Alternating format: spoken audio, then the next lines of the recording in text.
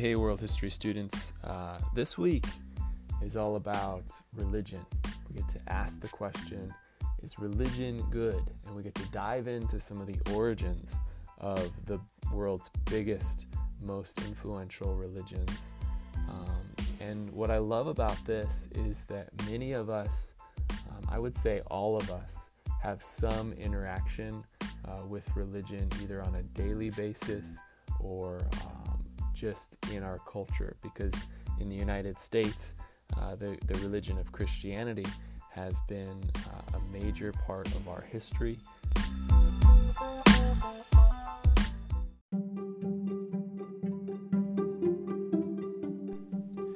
Disclaimer, I find questions about religion and how religion influences our daily lives and how we think about ourselves and how we think about each other and how we think about people across the world. I find these questions to be endlessly fascinating. And so I'm going to get really excited this week.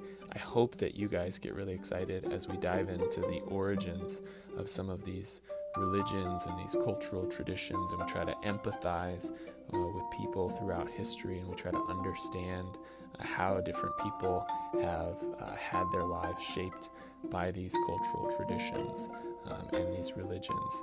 I want to dive into it. I hope you're ready to dive into it as well. Without any more talking about it, let's get into the second half of chapter 1 in the textbook.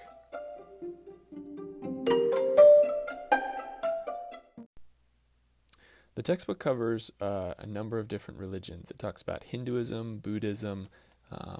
It talks about some different types of Hinduism and different types of Buddhism. Then it goes into the cultural traditions in China, Confucianism and Taoism. And then it ends by talking about the Abrahamic faiths, which is Judaism, Christianity, and Islam. But it starts with Hinduism. And the reason for this is that Hinduism is the oldest cultural tradition, religious tradition in the world. And it's really, really tied with the history of South Asia, which is now India. And some of the characteristics of Hinduism is that it's polytheistic, but even though it's polytheistic at its core, it talks about this one unified theory of a God, that there's this unified God force in the world, and that the goal of humans is to get into that God force. So the goal is what's called moksha, and that's union with the divine, getting into that God force throughout your time on earth. An example is you are a bubble in this glass of water, and you need to break through to the air outside. The air outside is this divine force. Now, how do you do this if you're an Indian in Hinduism? Well, it's through samsara, and samsara is rebirth. It is this idea of reincarnation. You get multiple tries at this earth. You get multiple tries at being the best type of person. Now, karma explains how you live well in your place in your life. If you live well in this life, if you live well in the place that you've been given in this life, then you might move up and move toward the divine.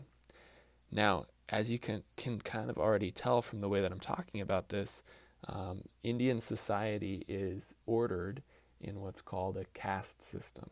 And moving up in that caste system meant that you were moving more towards the divine. So caste is incredibly important to becoming like God and one with the divine.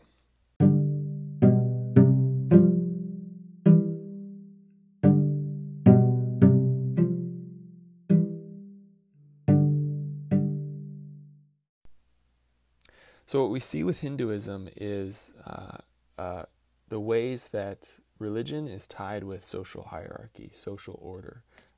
And Hinduism is a really, really good example of this because it's just so tied up in the religion. Now, the next religion is Buddhism, and Buddhism takes a little bit of a different track. It's rooted in Hinduism. it says that life is an illusion, that we're trying to get this union with God, but it questions the authority of the caste system, and it questions the authority of this religion moving us up and down in the caste system. So with Buddhism, it's the first of what's called a universal religion, where anyone can access the divine, no matter where you are in your class or caste or place in society. And those types of religions spread really, really easily because people of all different places in society really like this type of religion. With Buddhism, though, we got to start with this guy, Siddhartha Gautama. And he was this prince. He had a very sheltered life. And then eventually he makes his way outside of his sheltered life, and he encounters three people: an old man who was suffering from age, a sick man who was suffering from some sort of sickness, and then a dead man who had died. And he questions, okay, what's going on here? He sees suffering and he asks, why? Why is there suffering in the world? And so Siddhartha, he goes on this quest to figure this out. He goes and sits in the wilderness, and he eventually comes to what's called enlightenment. And he comes to enlightenment and he says, I figured it out. I know what's going on here. Suffering happens when we have attachments or desires or cravings for things. So when I am suffering, it means that I am desiring the world to be different from what it is. And so he says, okay, we've got to end desire and end attachments to end suffering. So he says that nirvana comes when we let go of suffering, and when we find true serenity and compassion for all things by letting go of all the cravings and desires of this world.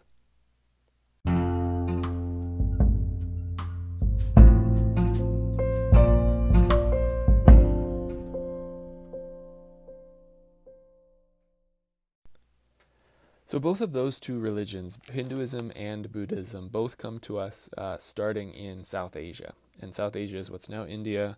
We talked about this.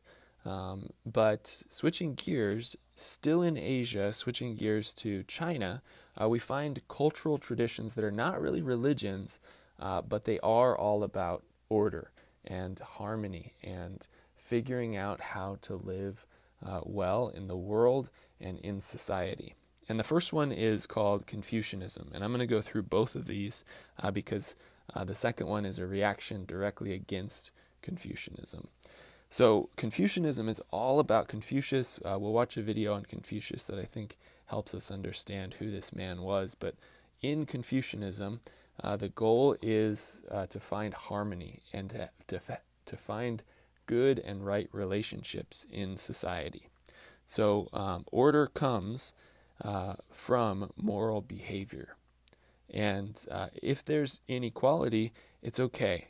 There's inequality in relationships. That's just the way it is. The inequality is built into the human experience. And he bases much of his idea of order on the family. And he says the family is the best model for human relationships. The father and the son, it's an unequal relationship. The father and the mother, it's an unequal relationship.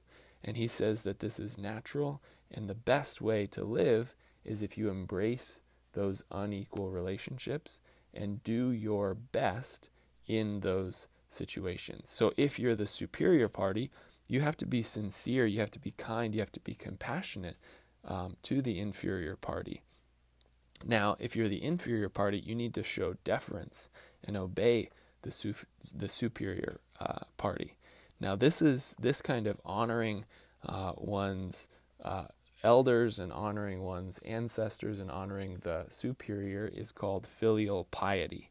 And that is a major part of Chinese history. Now, this also goes to the government, and Confucian ideas are that the government should act as if he was the father of a family.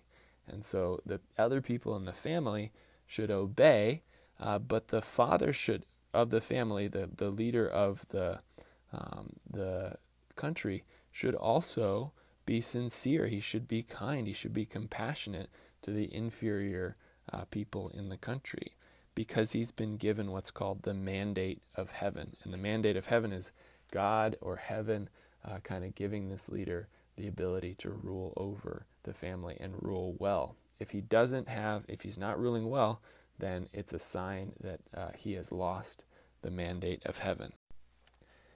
In Confucianism, then, one of the keys is education, moral education in the Confucian ideals of relationships.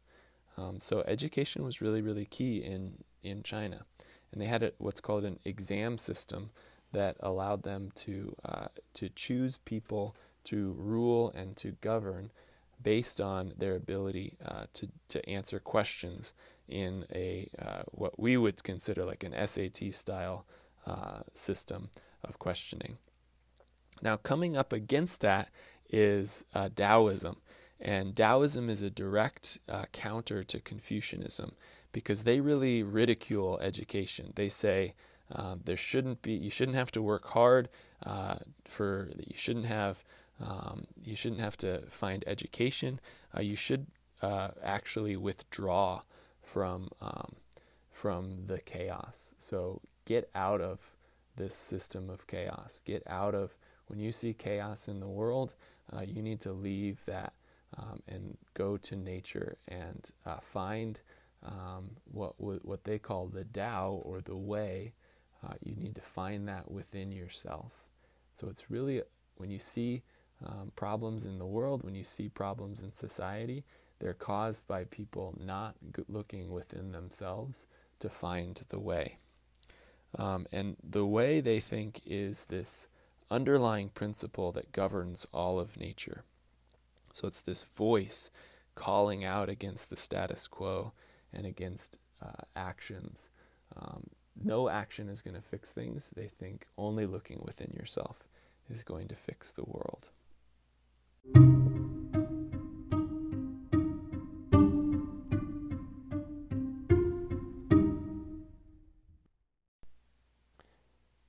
Leaving Asia, leaving the traditions of China and the traditions of South Asia, we move west and we move into what's now the Middle East. And in a little country that's now Israel, there emerged a religion called Judaism. And Judaism was really, really rooted in two things. It was rooted in the land. This land was the land of the Hebrews, and it was considered the promised land. And it was rooted in, most importantly, one God. And this is called a monotheistic faith. And Judaism is the first of what are called the Abrahamic faiths, and they're called that because Judaism was founded by this guy named Abraham, but he wasn't really meant to be a special person in any real way. The specialness of the faith was based on this exclusionary, jealous God who was considered sacred above any other god. Monotheistic means one God. He's transcendent, but he's also personal. And this religion then kind of is the basis for a religion that came out of this religion in the first century of our common era. And that religion starts with a man named Jesus. And Christianity is the religion that came out of that. And that's probably the religion that we know best. But it really begins as a Jewish faith. Jesus was a Jew. He's a wisdom teacher. And a wisdom teacher usually challenges the status quo, challenges the kind of norms and values of the time. And he looked at people, Jesus did, and he said, we need to renounce wealth. We need to renounce self-seeking. We need to focus on personal transformation and love and compassion. He spoke of this singular, this personal God, but he also spoke for the oppressed. He spoke for the poor. He spoke for women at the time. And he he dies, and the religion forms as a result of his teachings and the people that wrote down what he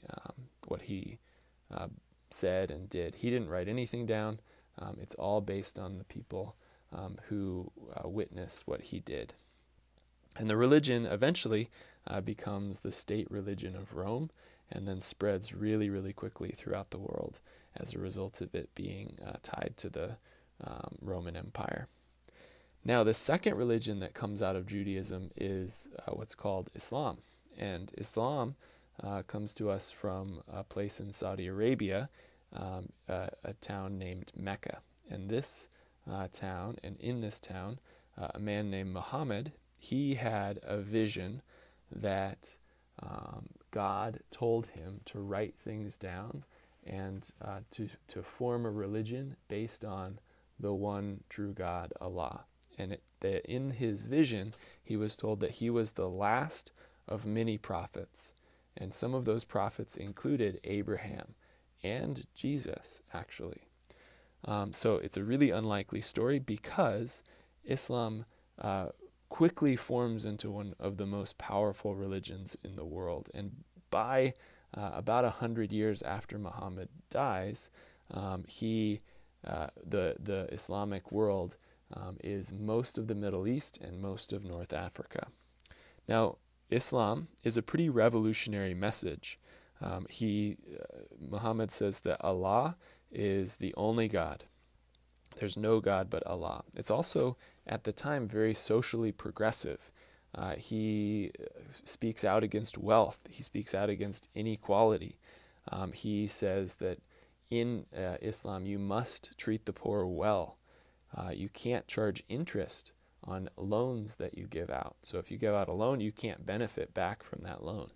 And he says that we need to stop abusing women.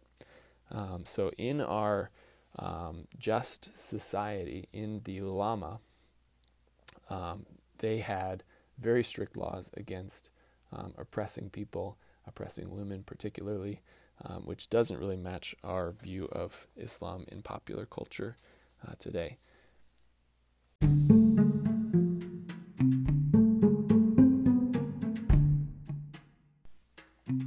Each of these religions then have, in my opinion, positives and negatives. They each have some things that they were speaking for and some things that they were speaking against that we can identify as good and bad. And so when we're thinking about how to assess whether religion as a system is good or not, we really have to consider both the effects today and how they were formed and for what purpose they were formed originally.